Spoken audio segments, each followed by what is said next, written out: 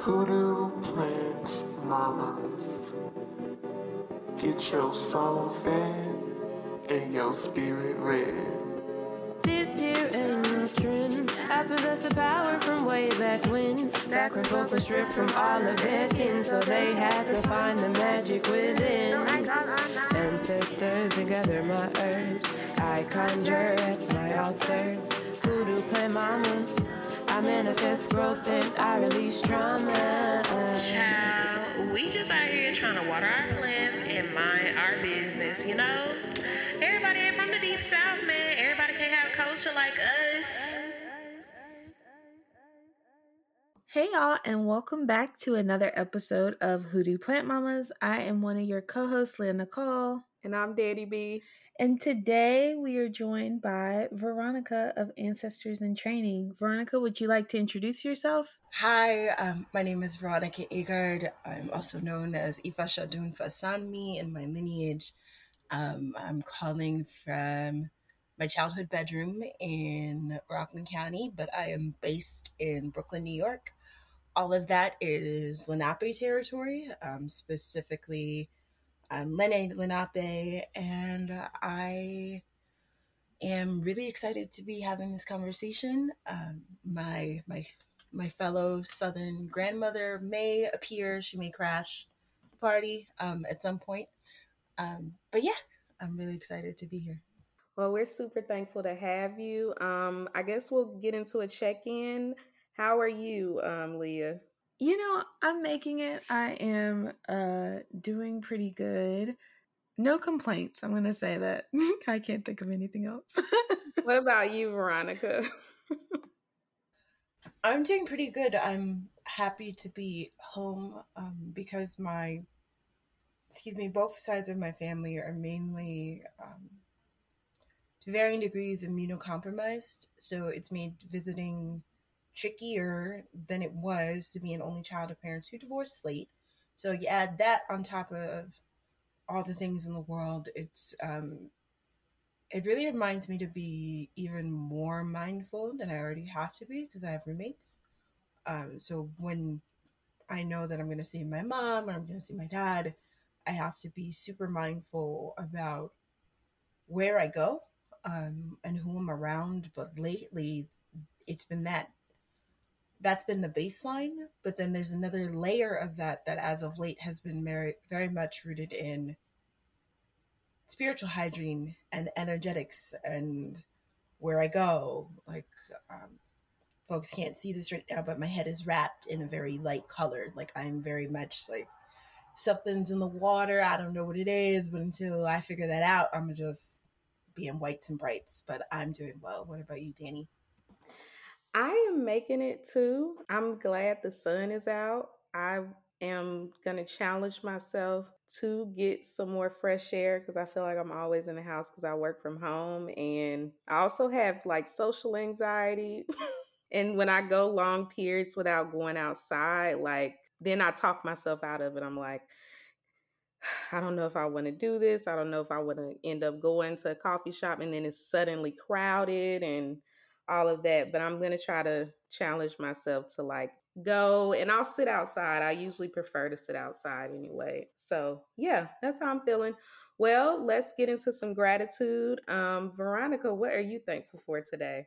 I am grateful to be able to wake up and have affirming conversations with my grandmother. I feel like, especially because I talk a lot about talking to our elders and having conversations with them while they're still here. Anytime I can, as often as I'm holding space or talking with people, it's nice to sit at the feet of my grandmother while she's still here. And, you know, very much, I told her, I was like, oh, I'm recording a podcast today. She's like, you know, Veronica, that Ancestors in Training, I'm glad that you're doing that, like, very warm and fuzzy conversation over a very strong cup of Folgers coffee that she is known for, and I'm grateful for her. I'm also grateful for her in the sense of some of the things that she has done for us to be even to have this conversation. So if it comes up organically, I will, but I feel like I've written about that in the past. But yeah, I'm super grateful for her today. What about you, Leah? So last week I reread Legendborn by Tracy Dion. It is probably one of my favorite books, and rereading it was just such a rewarding and fulfilling experience. So I am grateful for that book. I'm grateful for Tracy Dion. I'm excited for book 3 whenever it comes out one day in the future. So that's what I'm grateful for. What about you, Danny? You know what? I'm really thankful for the way my community showed up for me. I recently got accepted into a residency in Senegal that I'll go to at the top of next year. And I almost talked myself out of it. And then I made this GoFundMe and I was able to raise the deposit I needed.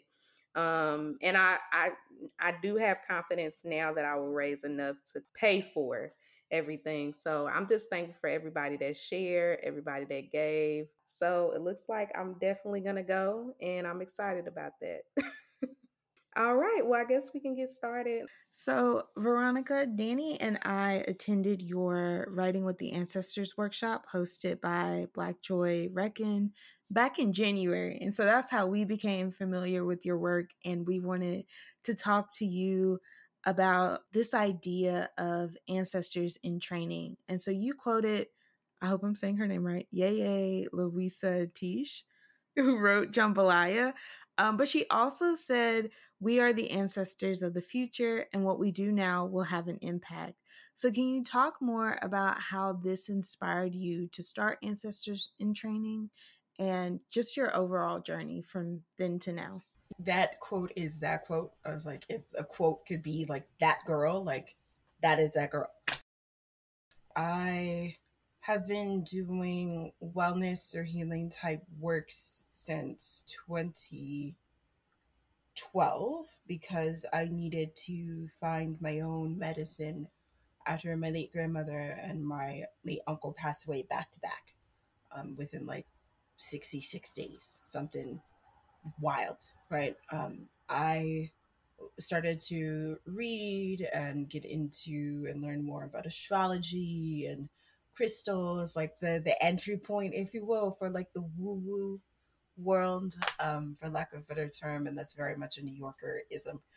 But I started in that space, but mainly was able to find additional healing mechanisms and tools through some of the wellness work that I was doing at the time, which was centering women and femmes. It was called Sister Circle Collective. We used to just gather and be in circle and hold space for each other. But then as the space holders, we were able to gain some valuable lessons on the needs of us taking care of ourselves while we were taking care of others, right? So once that collective came to a close in 2017, we all had our own thing by that point, but I hadn't explicitly called out what my thing was. I already knew what it was. It was mainly writing and healing through writing and always being the writer, always being the poet. But I had never called it out loud in terms of this is how I want to show up for other people as an individual. So I was studying basically. I was reading more books, and at that point I had, and I talk about this often, I had experiences with capoeira, and that was my entry point to the orishas and to the pantheon of the traditions. The relationship that capoeira has is with candomblé. Candomblé is one of the Brazilian expressions of the root of what other folks practice, which is Ifa, Yoruba, Isheshe, right? So basically they're all cousins, even Hoodoo, all cousins, big bunch of cousins. So I, in that same key, was like, okay, I need to read other books. And that's how I found Jambalaya and found the same Orisha names, found the same prescriptions. She gives so much in that book for free, well, relatively free because you got to pay for the book, but she's very generous. That's what I'm trying to say. And so I found that, and it was more so of it was almost like a set of dominoes kind of clicked of like, oh, okay, people always say that I need to write. That's come up in the years since, that's come up in divination several times from my Baba. Like, okay, yeah, you've been needed to write. You've got books for days. Like you need to write. But then the way that I have gotten out of my own way, so to speak, is to hold space around how to alchemize some of the things that I wish that I had have asked my late grandmother or had the language for, right? But also not beating myself up for it, because I was 21. I was still learning. I was still growing, and especially in terms of knowledges around traumas and being trauma informed. Like, I didn't know what I didn't know. But now that I do know what I know, and how can I encourage people to tend to their legacies while they're still of sound mind and body, right? Because my grandmother passed away due to Alzheimer's and dementia. So the questions that I wanted to ask her, I couldn't, because depending on where she was when she time traveled, right? I didn't know what reply I was going to get. But now, whenever people circle, and especially the writing with the ancestors one, literally, like the questions that I offered and the shared, that comes from a space of alchemizing some of that grief of like, I really wish that I could have asked her and some of the other ancestors that I've gained since. But healing through writing means that we can spell some things out. We can speak some things into existence. And I did a research and did a look across the digital land to be like, okay, is anybody speaking about how to live with the future in mind the way that I have in my mind, right? Like, is there anybody out there doing what I aspire to do? And there wasn't. But I also believe in citation is important, which is why I always talk about Yaya Louisa Tish, because if I hadn't have found that when I did, we wouldn't be sitting here talking about this, or I wouldn't have been able to show up and support folks like y'all, really, or like even be connected to Black Joy by Brecken. And I think the beauty of that is I was able to collaborate with some of my friends and just hit up my friend Shire Share, who also gets cited whenever people ask me this question. They had a conference called Diaspora Radicalix, and a bunch of us got together and we're like, this is how we're showing up in the world as radical diasporic folks. And that was the debut of Ancestors in Training. So that was December 10th, 2017. And it was like 30 minutes of me doing exactly this. Like, so this is what I've been thinking, and this is what it looks like to me. And, you know, weaving some of these traditions around spelling is a spell and speaking things into power. How can we speak things into power now about what kind of answers we want to be in the future? So I've been holding workshops ever since. I love that you brought up writing being your spiritual work, because that is something that we've talked about a lot on this podcast as our spiritual. I think that was the first episode we did of this season, writing as conjure work. But anyway, on your website, you wrote, I believe that the responsibility of a generation who lived to see epigenetics and science confirm that intergenerational trauma can rewrite our DNA is to rewrite the future of our descendants. And so I've heard you talk about the work that we do today will impact the next 7 generations. And so engaging in these indigenous spiritual practices is really, you know, walking by faith and not by sight. And so I'm just interested. This was a question you posed, so I'm going to pose it to everyone here. Like, when our descendants look back on this moment, how do we all want to be remembered?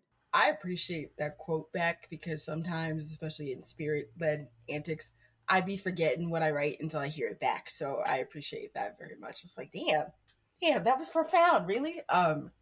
But I want my descendants to remember that I wrote not only for my life, wrote for my life as in wrote the things down, spelled the spells, like called the things in, but also that I wrote to make sure that I felt seen and that I wrote myself in.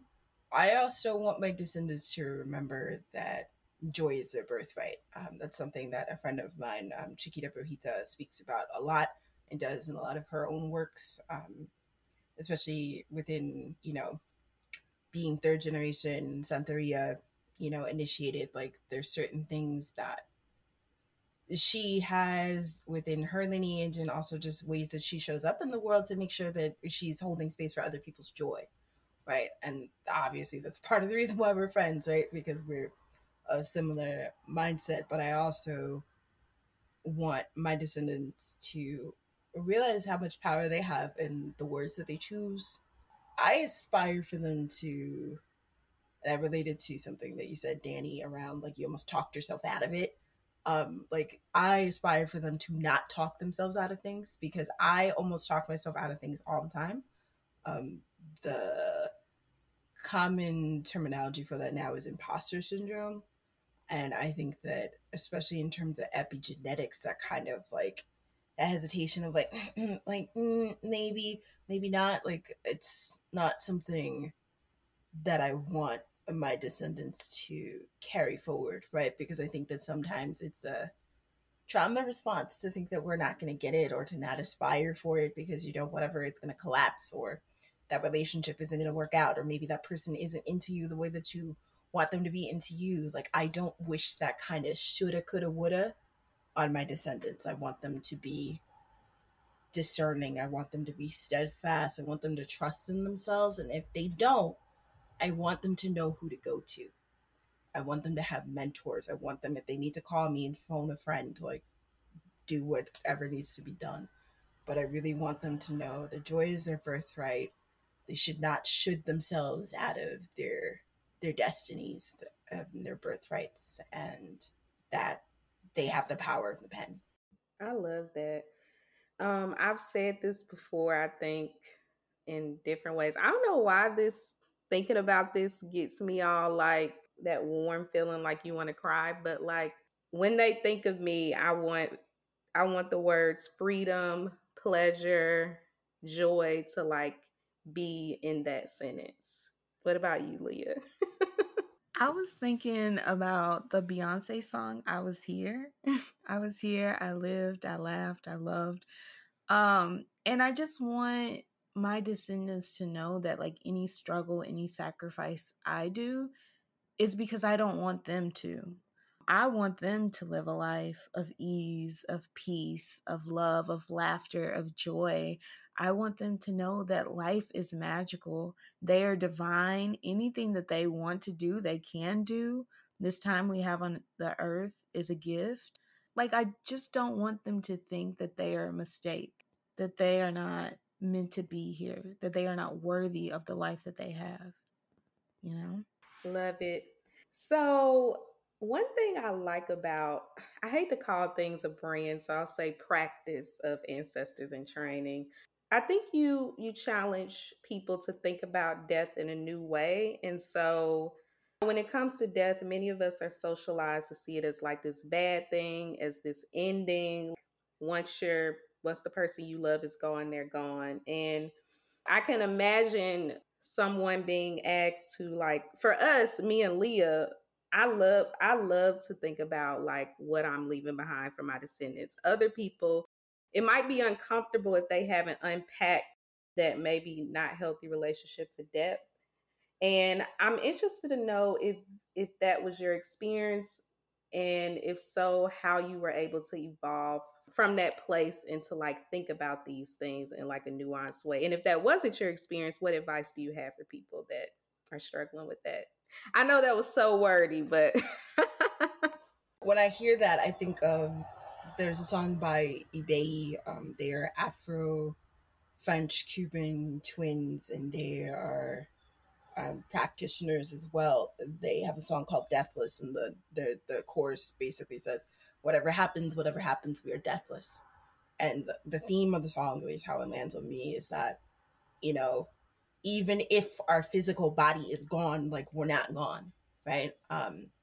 Part of the conversation I was having with my grandmother earlier this morning, and for the record, she is a daughter of the Southern diaspora and the Northern migration in the 1960s to the Northeast, specifically fleeing Jim Crow, Alabama, and to make sure that my aunts and my mom were able to live the life that she knew was a part of their birthright.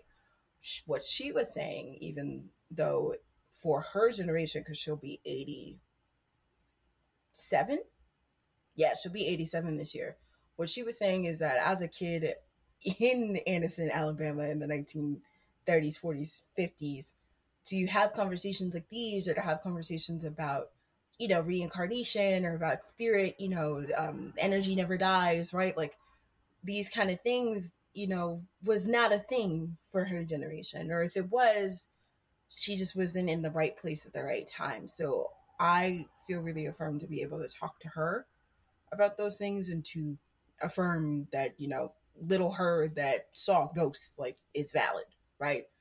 Yeah, she casually dropped that one day, and I was just like, wait, hold on. So me that has been, into the spiritual things or has been doing this kind of work, like I wasn't alone, but it was not that I was alone. It was that I didn't have the language yet to be able to hold space for her to say, oh yeah, so this reminds me of this when I was a kid and and I was like, okay. So it's not just me per se in air quotes, but I find that at this stage of ancestors and training, have held space for elders like my grandmother. I've been able to talk to youth as young as 10 about it. I've taught it as a course to young people, high school age young folks, several times. And I find that those generations, so that the youth and the elders, I don't really find as much interference or like hesitancy or like pauses or almost like a bodily reaction where they constrict when I talk about what it means to be an ancestor, right? Because it's really inviting people to understand that we're not going to be here forever, right? Which, depending on your age, when you hear that, it's like, what do you mean? Like, I still, or like, especially in modes of capitalism and the stage of capitalism that we're in, some people can hear that and be like, wait, I still have all these things that I need to do. I haven't accomplished this, that, and this. And it just turns into this really like constricting kind of bodily reaction. And it actually is like, no, like for whatever reasons, whatever your lineage is, like there's so many things that have happened before us that can elicit that response. What I'm inviting you to do is to find out your why, to find out where in your lineage that cycle started. And is there anything that you can do to break that now? So that way, as we've been talking about those that come after us, whether they are chosen, right? Like nibblings, nieces, nephews, all of that, or like our biological children, if we choose to have children, or if we choose not to, people in community that we help raise, they will remember that we broke that cycle. And I think that for the most part, I've had a lot of success, like in general, but I feel like the illumination of the other ends of the life spectrum, right? The beginning of the life spectrum and the end of the life spectrum, having, no kind of pause or no hesitancy to talk about it. I'm like, okay, word. Like it's topical. It's a conversation that needs to be had, but it also takes me breaking it down, right? Because sometimes people hear ancestral veneration and they're like, what does that even mean? Like, do I have to get an altar now? Like, what is this? Do I have to, like, depending on the lineage, do I have to be in white for a whole year? Like, what does that even mean? And it's actually like, no, like we all have ancestors. We all need community. We all need to find ways to be good humans while we're here. And once I say it like that, people kind of soften a little bit, but it's taken me learning how to invite people in different ways that are more accessible. And when I say accessible here, I really mean like not just in the woo-woo esoteric, but like on the real, like, yo, so you know how we say like, oh, I felt that person's spirit or that person's energy, or here in New York, the vibe was off, so I left. That might have been your ancestor being like, go home. Like, you don't need to be here. That happened to me recently, and right after I left, some wild stuff happened. So I'm grateful for my team, but also what I try to invite people to do is really to find their own way to arrive to this work. Because I can only say what has worked for me, which y'all that have circled with me, I'm usually like, this works for me. If it doesn't work for you, like, take it, leave it, edit, be like, yo, sis, like, that could have gone better. Or like, that was great, do it again. Whatever kind of feedback you want to give me, but also just understanding that the challenges there or the hesitancies there to talk about death, I want to say, unfortunately, changed because of the pandemic. Because of the pandemic, a lot of us had to sit at home with a lot of different things. If we had been tending to the work, if we had been doing the shadow work, as the kids are calling it, it might not have been as much of a reach. But if we had never done that before, we had never sat with ourselves before, then that was scary in and of itself. So for those people, by the time I arrive to them, by the time the Instagram algorithm is like, hey, you might like this account, they've already had that kind of experience with themselves, hopefully, for them to be like, oh, okay, like I have all this grief about the ways of the world and the people that I've lost. And there's this project that is holding a container just for that. Right. And that's an entry point to the philosophy because it's a mindset. I'm inviting people to understand in my combination of words that I offer out that we're not going to be here forever. So what are you going to do? Are you going to wait until you're on your deathbed, which we aspire and wish for everybody for that to be a long time from now? Or are you going to utilize the time that you have, utilize the technologies that we have, going back to what I said about the different technologies that we have access to, right? Like we live in a time where science confirmed that smoke cleansing a room actually gets rid of the toxins in the air. We can, try and figure out our relationship with death a little bit. We can try and understand that things in this world can be yes and. Like, yes, death is scary. Yes, I don't wish that on anybody. Yes, I don't want that to happen for a long time. But also, that's going to happen. So how can I live in a way that is with the future in mind? And not in a selfish way either. In a way that's just like, this is what needs to be done. So we just had an episode about Black excellence and just like the negative ways that constant chasing of being excellent and perfect has impacted us.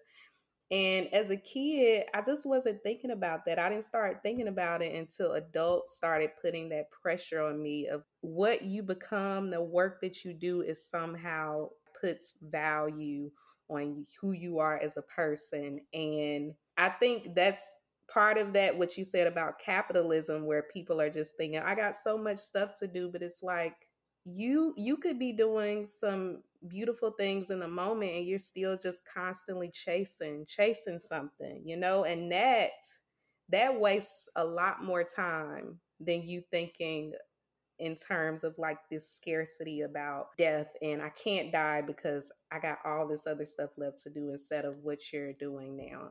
I want to say I do agree. And thinking about you saying not just kids, but also older people, I've been thinking a lot about like how kids have this innate sort of knowing. I know me and Danny has talked about like being young and just knowing things that we didn't know how we knew them, but we knew them.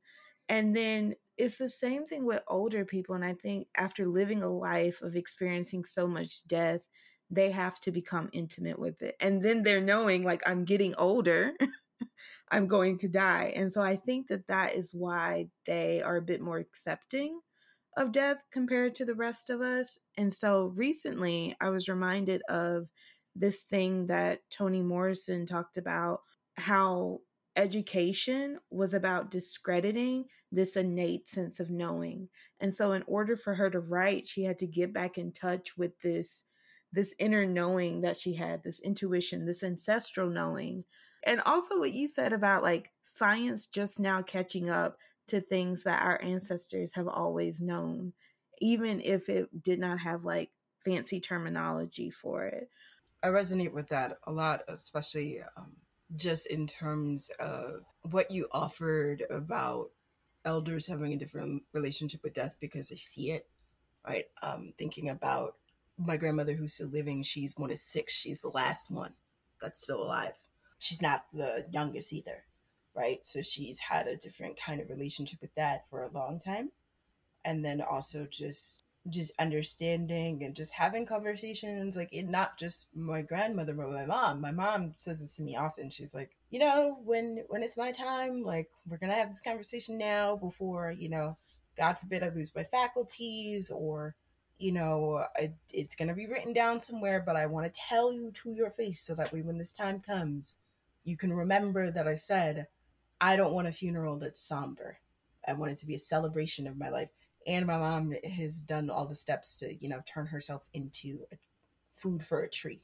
So she's like, when you miss me, just go sit at the tree. That's the whole point of me doing that, which is sweet because, that's my mother, the Pisces, my favorite fish. But also just having those kind of conversations around those kind of rituals of grief can make it so that way it's a little bit easier when that time comes. It doesn't mean that it will be easy, right? Like, I pray that that's going to be a very long time from now, but I at least know, like, okay, my mom said this, and this. Or even going back to the science really quick, that's also kind of like the science behind in certain traditions, especially like you got to avoid dark colors, right? Because dark colors absorb energy. And science, I remember a science class literally where they were talking about the prism and the different colors and all the things, and how black absorbs heat. That's why when you wear black clothing in the summertime, you get hot really quick. And, you know, for me, like now in my tradition in Ifa, I'm like, there's certain colors I have to avoid for the rest of my life. And also there's certain colors, especially, that I can't put on my head, right? Because my head is my connection to my higher self and is a version of my higher self. So anytime I'm overwhelmed, I'll just do a slick back, put my curls down, and just go whoop, whoop, like, and my friends now know that if they see me in almost all white or shades of white, that either A, something is afoot, B, they should leave me be, or C, that they should check in on me because I felt something, right? And as opposed to being like, like, I'm not going to go outside, which I can get, and that's easy to do in the pandemic, of just like, I'll just be inside playing The Sims, like, and then clocking into work after the break. Like, The Sims ended up being my anti-anxiety tool for the pandemic. I brought it back on my computer, and I make all the little happy Sims, and they live wonderful little legacies. Of course, obviously, because it's me. I'm talking about ancestors and training. Of course, my Sims are happy, but I really do appreciate being alive in this time of, like, both remembering what it was like before the internet was free, mainly, and like having to pay for dial-up, and you still have to pay, but I was like, as a child that remembers dial-up, like, also realizing what a time to be alive where we can connect with people across time zones, like what we're doing, or across different continents and in the future, right? Because sometimes folks come to my stuff and they'll be in Australia, and I'm like, huh? Like, you're in tomorrow. Like, not that you can't be here, but you're in tomorrow. Like, are you sure? Like it's mad early or it's super late. Like, I don't know what's happening, but yeah, I just wanted to say that it's really both, and like, it's nice to be alive in these kind of times where, one, we're having more conversations with our elders, but also two, that science is catching up to what spirit and what varying traditions said before they got the cosign or the validation from other external forces. Well, I guess we'll go ahead and take a break, and we'll be right back.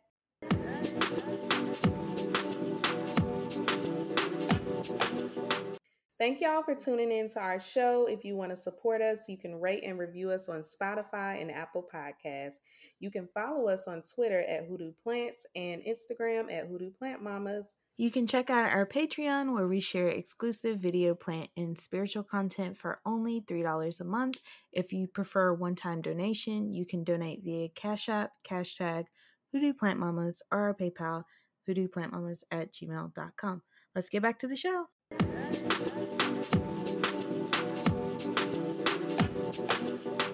So going back to the workshop, I took a few notes because there were so many gems that people dropped, especially Danny. I was in the chat like, okay. Had me in my bag like, okay, come on in the room then, Danny. And so something, I forgot who said this, but it was related to Coco, the Disney movie. And it was like, you die twice when you leave this world and when people forget about you.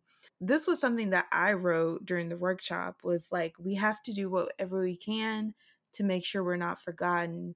And I was thinking about the cruelty of not being able to read and write, because when we can't tell our own stories, we can't control our own narrative, and we're essentially erased from history. And then our stories are being told by us, by people who don't care about us, by people who are violent towards us. And so that is a lot of our current reality. That's what we're seeing with the book bans right now, and how people are trying to strip books out of the hands of children.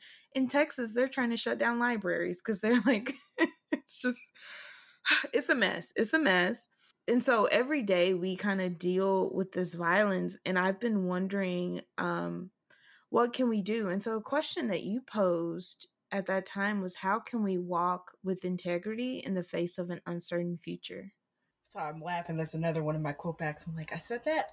So how can we walk with integrity in the face of an uncertain future, especially for descendants of enslaved Africans, as you said, that we did not know how to read or write, but we were still able to carry forth stories, still able to carry our traditions even when we were brought over here without our consent, right? Like varying forms of varying traditions, but also like how to. I'm specifically thinking of granny midwives, right, in the South, and how they knew what herbs to go get and ask them to do a proper measurement or to break down the root of whatever herb they got. Might not be able to do that, but can they tell you that they knew that it was this herb because it grew next to this tree or grew on this side of the water? They can, right? So it's about different kinds of knowledges that I think are really valuable, especially in indigenous teachings across the world, not just indigenous to the Americas, but indigenous everywhere, right? There's an element of storytelling and that being important, and that people have to, in order for the story to be told and in order for somebody to not be forgotten, that means that people have to actively listen. And I think that that's super important, especially in a world of book bans and defunding libraries, which is what current mayor of New York City is trying to do, right? And defunding all the things that have to do with people, what I would argue, liberating themselves. My mom said that to me as a kid growing up all the time. Like anytime I would come home and, class would say one thing or teacher would say one thing, I'd come home and be like confirm or deny, basically. And my mom and my grandma would be like, yes, but also like go get thee to this bookshelf, like go over here. And that's a privilege in and of itself. So I think for me, I'm really, and this started in my undergrad career, like very much into archival memory and like doing the traditional academic things of learning how to, tell a compelling story, how to write, in that voice if you need to, but also getting the consent to record, my grandmother from time to time, like when she gets in that storytelling mode, and wants to drop gems like Danny did, I'll be like, wait, hold, I'll literally go, wait, stop. And like, just go get my phone or just record. I think that that's one way to do it. And then to make sure that we have, wherever we keep those archival memories, that is safe. Like I know after a certain point, I take a lot of the things that I produced or the things that I have, and I put them on my external hard drive. And I do that from time to time just to make sure that I have a backup just in case, But that's because I have the tools and I know how to do that. Not everybody knows how. Not everybody is in a space where they feel safe enough to do that. So my other, how can we walk with integrity is to find people to walk alongside with, that people, people that remind you that you're not alone in this, right? Which can be hard, right? Because even I'm saying this living in one of the most populated places in the world, like being in New York City, like you can still feel alone in New York City, like absolutely can. And there's nothing like being in a room full of people and feeling alone. That is one of the wildest feelings you can ever experience. But the beauty of the internet is that you can, kind of curate a community and not curate in a way that excludes people, because I think that does happen. But you can curate in a way that invites people into a level of being or a way of understanding, which is what I view the ancestors and Instagram as. But given the ways in which, the metaverse and the world and all the things, I'm like, that should not be the only space that community lives. So how can I create other pockets for other ways and other lanes? Like, can I tend to the newsletter? Can I do more in real life things that are as safe as possible? Can they be outside, like having different conversations? So that way I can invite other people to walk alongside, right? Because we're not alone in doing any of this work, right? Like we started this conversation talking about some of my inspirations. And then even on a basic, quote, quote, ancestral level, like we're never alone, really, if you think about it. So that kind of both and there, like we're never really alone, but also it might be lonely because if you have friends that aren't necessarily into the same traditions, they don't practice the same way, not even on a political way, just they just don't believe in it, or they just haven't arrived to that level of understanding. Consent says, okay, cool, like I can't force your hand, I can't make you believe in the same things that I do. I just hope that however you want to live is the way that you want to live, and that it's in service to your highest good. But I think that for me, a part of that answer to that question is archival memory and documenting things, writing them down, getting consent from elders and other family members. And then, as we talked about youth, maybe even youth, right, which is its own other separate process to get permission from their parents and guardians and families.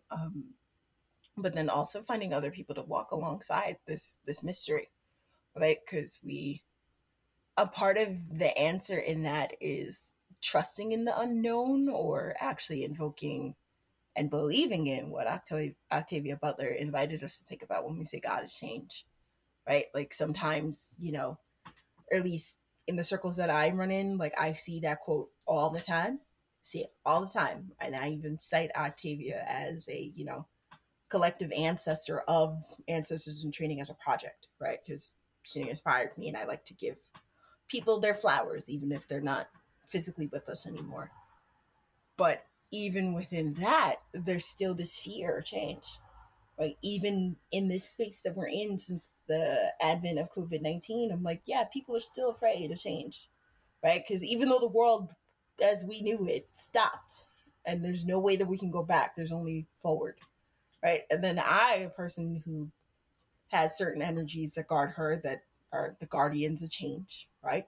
I'm like, wait, like, woohoo, like we're just gonna, even if we don't know what we know. And I'm just like, whoop, we'll figure it out. Whimsical. Other people, not knowing, not having, a sense of like, okay, where's this, roller coaster gonna end? Panic at the disco if they can't discern where it's gonna lead to. They say if you want to make God laugh, tell him your plan, or tell him that you have a plan. I'm like, once I heard that, I'm like, oh, okay, fine. I'm not trying to make God laugh about that. He can laugh at me about something else. Like, but not that. Like, how can we invite people to that level? And I always say invite specifically because it's an invitation that not everybody's going to pick up, and that's okay. Man, I was about to say something, and then you said that about God laughing when you make plans, and then when you get to that point and you hear younger people who are like early 20s, mid 20s start talking about those plans, and I be want to tell them, like, you ain't even got to your Saturn return yet. And I'm telling you, it's going to flip you upside down and stump you out. Like, and in some ways, you'll be thankful for it. Not in the moment though. So in the interview you did with Star for Black Joy, there was a quote that you said, with the age of the internet, we're seeing a lot of things that, in my opinion, we're not meant to see unless we were there at the event.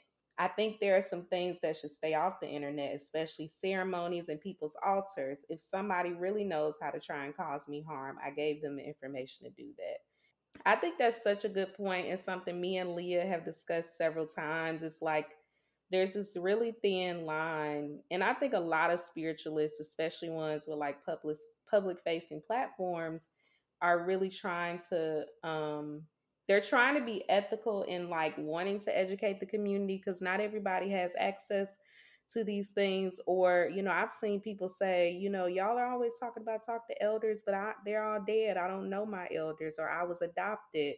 But there's also like this having boundaries and gatekeeping, because a lot of African traditional practices and spiritual traditions, they've been like co-opted. So many books on hoodoo are not written by Black people, and I can't for the life of me make sense of it, how it got in their hands and why they felt like they had the authority to write a book about it. So in thinking about like Black folks kind of trying to return to these traditions and center ancestral reverence and healing, I know in your interview with Star, you also mentioned pulling from different African diaspora religions. So how did you figure out what works for you and is most aligned with your needs, with the needs of your ancestral lineage. And I want to give context to that, in that there is some controversy about mixing these traditions, even though a lot of people do. And like you said, that they're cousins. And I think sometimes that rigidness of feeling like you have to stick with one thing, which is something I have struggled with, is it may not be what your ancestral lineage is calling you to do. So yeah. So how did you figure that out for yourself? Yeah, so I can clarify what I mean by that in a couple of ways.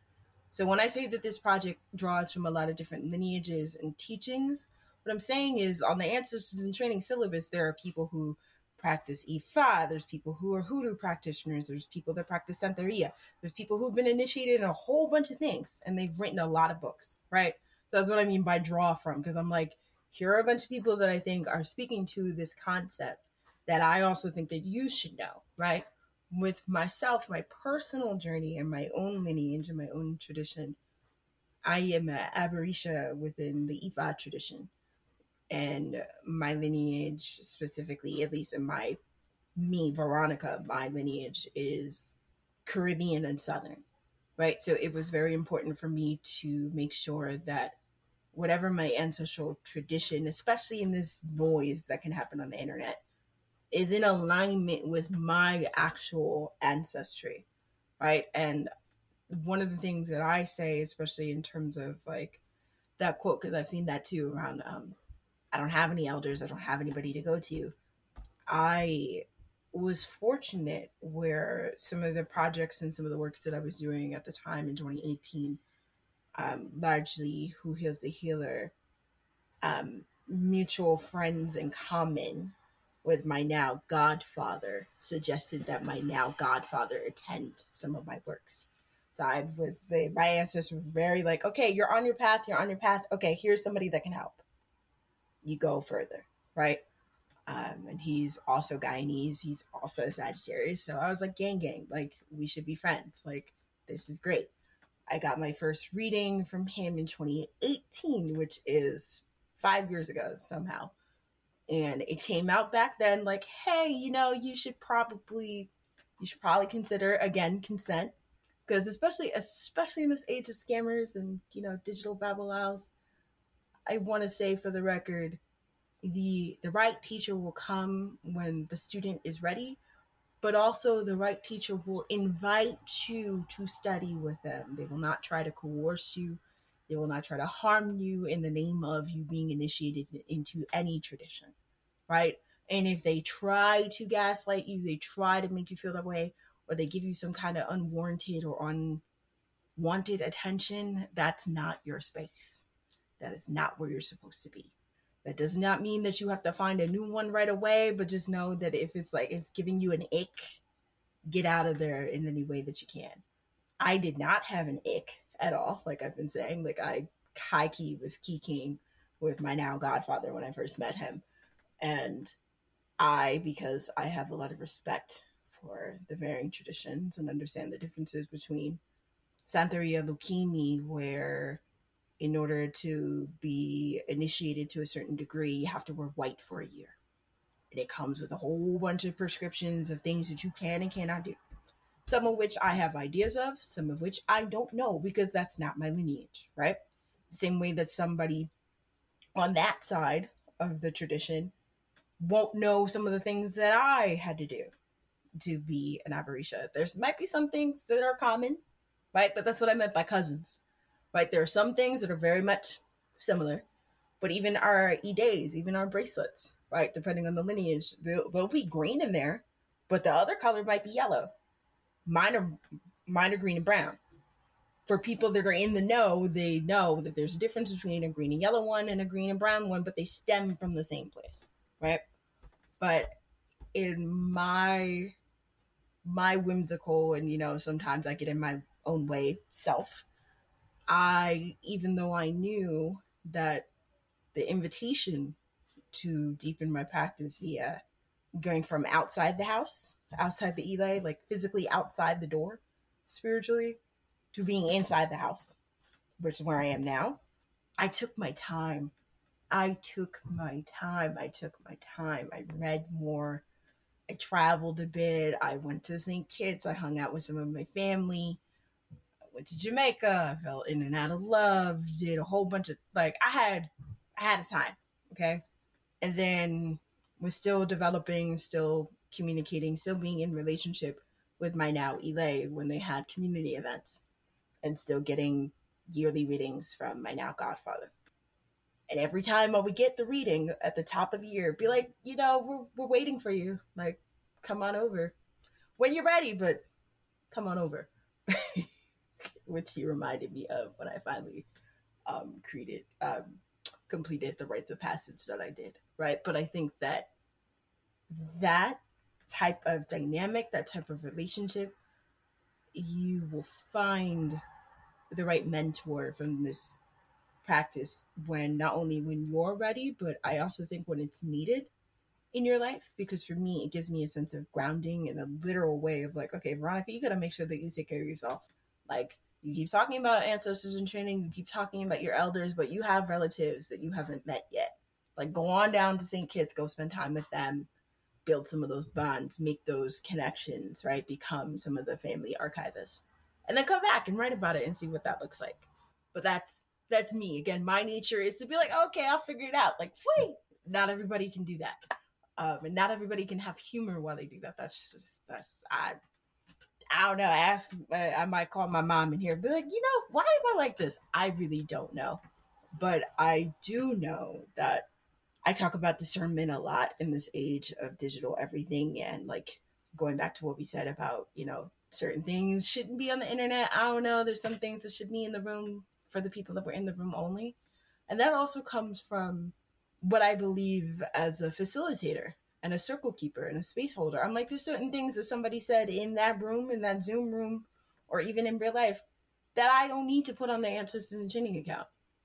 But the people that were physically there in that room, they needed to hear it.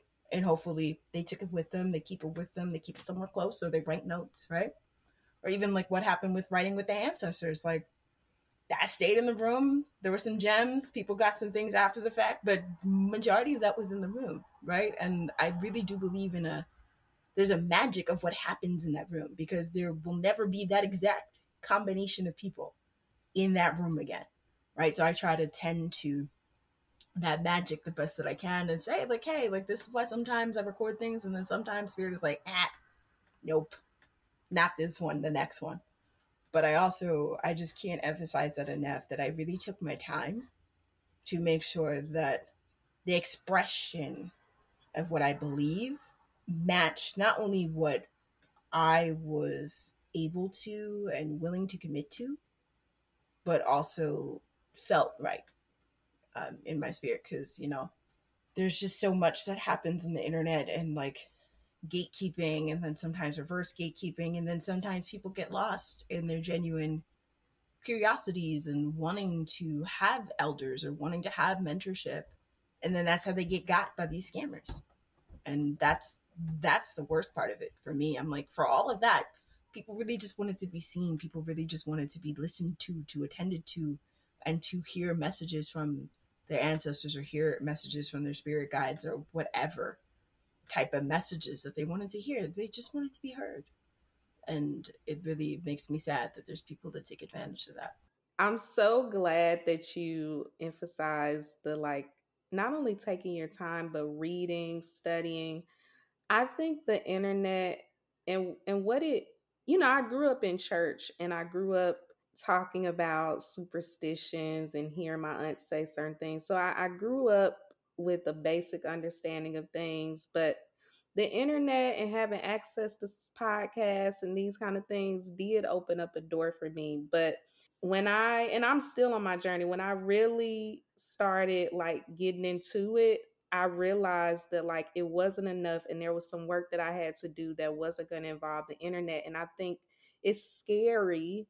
And I have been someone that have where's my elder? Where is someone? I feel like I need someone to help me with this. But like you said, there have been people that have came, but I felt like they were pressuring me in a way that was uncomfortable to immediately initiate.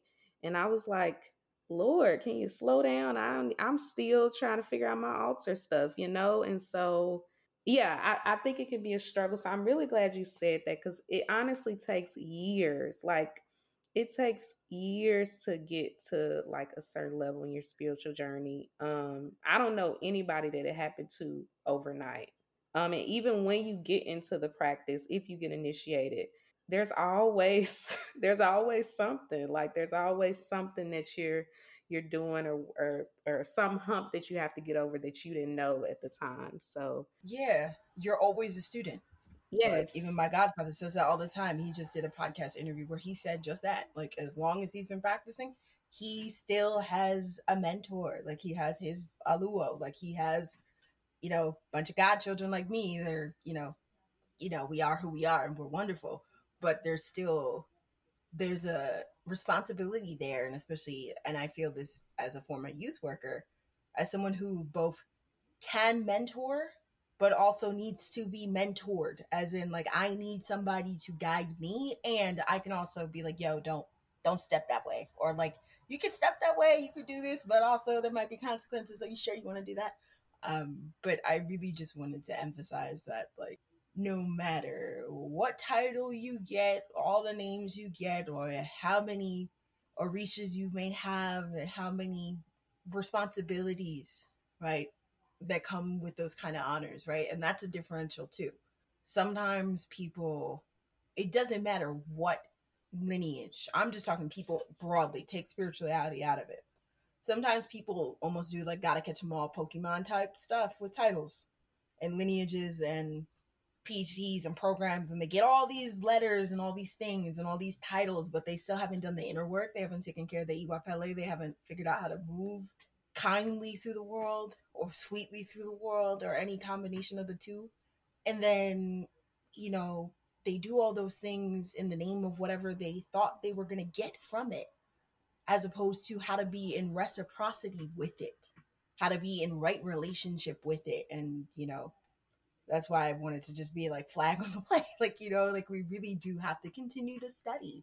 Like, and I continue to study. That's why I say to people sometimes, I'm like, that's just an apparitia is a Yoruba way to say, like, I'm a spiritual baby within my elate. Like, I'm very new. That's why, depending on the lineage, you're supposed to cut all your hair off when you initiate again, because you're brand new. Start over.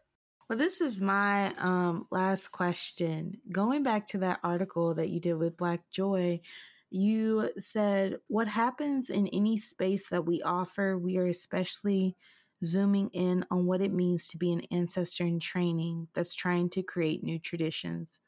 We're not just talking about the trauma and the harm that's been caused, but thinking a step ahead and thinking about the joy and the possibilities that can come from when we shift our thinking a little bit.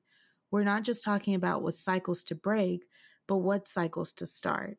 And in that same article, you talked about how being a plant mom reminded you to drink enough water, and we're both plant moms here. So I'm wondering, what are some other ways we can break cycles and pass on joy and possibility to our descendants? I feel like I've already said to talk to your family, or to invite folks into these different types of knowledges. And it's not to say that you need to, quote, quote, indoctrinate people into what you believe. It's just kind of invite them to walk alongside you and see what happens.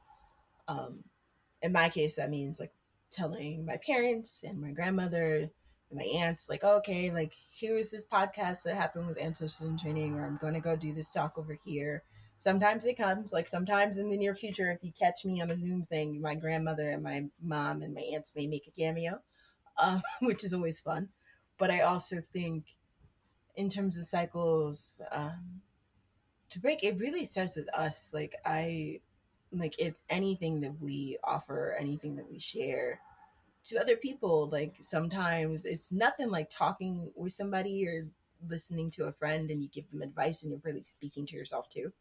Like, I as that friend, that happens to me often. I'm like, shit, like, I need to do that too. You're right. Like, okay, like, ancestors, I see what you did here. And not being afraid when those moments come. One of the things with this advent of the internet and all the things is that sometimes we think it has to be this elaborate knockdown, like, have to wear all these things and you have to do this and you have to spend all this money because capitalism. And it's really, it does not have to be that deep. I'm not trying to yuck anybody's yum. If that is your jam, go for it. If you have the means to do all that, amazing. But if you don't, just remember that it can be as simple, going back to my godfather, it can be as simple as like, before your feet touch the ground. I'm also saying this at myself because I have been better about hydrating, but I have not done as good a job as I do with what I'm about to say, which is to pray over water before you drink it. Like say like, okay, whatever it is that you need help with or support with over the day, and then just be like, and drink it. Or in my plant case, depending on what's going on, like if I want to love on them, I'll just be like, or like love on myself vis-a-vis, and I'll just tip it out. And like having that kind of ritual in terms of like watering myself, watering the plants, like refreshing the water in my ancestral altar, right? Like I do good with the second half of what I just said, like my plants and my altar, but then I forget me. So I'm claiming that as like I can do better on that, but also just remembering that we always have the opportunity to remember that we're not separate from nature. Like I feel like unfortunately because of like wellness TM, whatever that means, there's this hyper commodification that happens that we have to grab up all the things and that we have to do all the spells, and like it requires a spell kit from Amazon that has nothing to do with the people who were the original stewards of the tradition and, you know, have been ostracized historically, specifically indigenous to the Americas teachings and all of that. And it can really just be as simple as what my mother does every morning, where she, first thing she does before she wakes up is that she'll look out the window to look at the birds, right? Like she'll just look at them, listen to them, see what's happening in, you know, the neighborhood of nature that is my childhood home. And she'll do that before she looks at her phone, before she interacts with anything else. And then maybe after that, she'll go feed the cats. And then maybe she'll have some coffee. And then maybe after that, she'll look at her phone, right? Like that's a very simple practice that she can do. And because she does that, it reminds me that I really don't always have to doom scroll first thing in the morning. But then also being kind to ourselves, right? We're still alive in these kind of times. We still have the habits that we have. But also, again, there's a power in claiming things or naming like the cycles that we want to break and cycles that we want to start around. At least for me, something that has come up since I've been visiting family this weekend that this podcast is being recorded is around health and like having conversations with my family around some of the things that they're experiencing and some of the things that they are working through and some of the habits that they're trying to break. So that way that can be a cycle that they start and then I just pick it up of like, oh, okay, like I know my mom cut back on drinking soda and she dropped some weight, so I should probably do that too. Or, you know, increasing my water intake, but then also walking around more, which is ironic because I live in a city that is very walkable, but I don't walk around as much as I should. And I don't take up the nature that is around me if it's not, you know, in my room, which it's in my room. I got 6 plants. I got it. But I'm also just like, there's more to experience. There's more to be had. There's more to live because abundance is also our birthright. And there's no such thing as scarcity in nature. So I love that. Leah, did you have any final thoughts? Oh, I just want to say thank you to Veronica. Thank you for joining us today. Thank you for sharing your wisdom. This has been such a wholesome talk.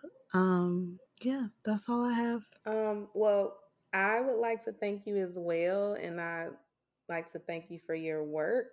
Because I feel like I think like after that writing workshop that you did or the circle that we did, I feel like since then I've just been thinking about it, even if it's not every day, like it's at the back of my mind, and it makes me feel, it helps me to value my life a little bit more. It's like this is not for nothing, even when it feels like it. And I know the way so many of my ancestors, even when they weren't thinking about it, the ones that I actually met, what they have left with me, what I have taken from them growing up, and just remembering things about them or things coming full circle, is like it was a gift that I would like to leave behind. I don't see myself having birth children or bearing children myself, but if I adopt, or my nieces, nephews, or whatever, that's who I think about. Like I just, yeah, yeah. I won't go on a tangent, but I'm just thankful for this because it gave me the space to think about it and think about my life in a different kind of way, which is what I probably needed.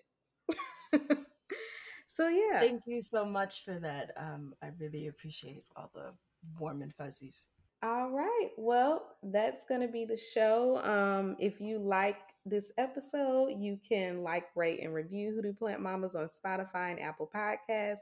If anything from the show resonated with you, make sure to share it with us on social media. You can find us again on Twitter at Hoodoo Plants and Instagram at Hoodoo Plant Mamas.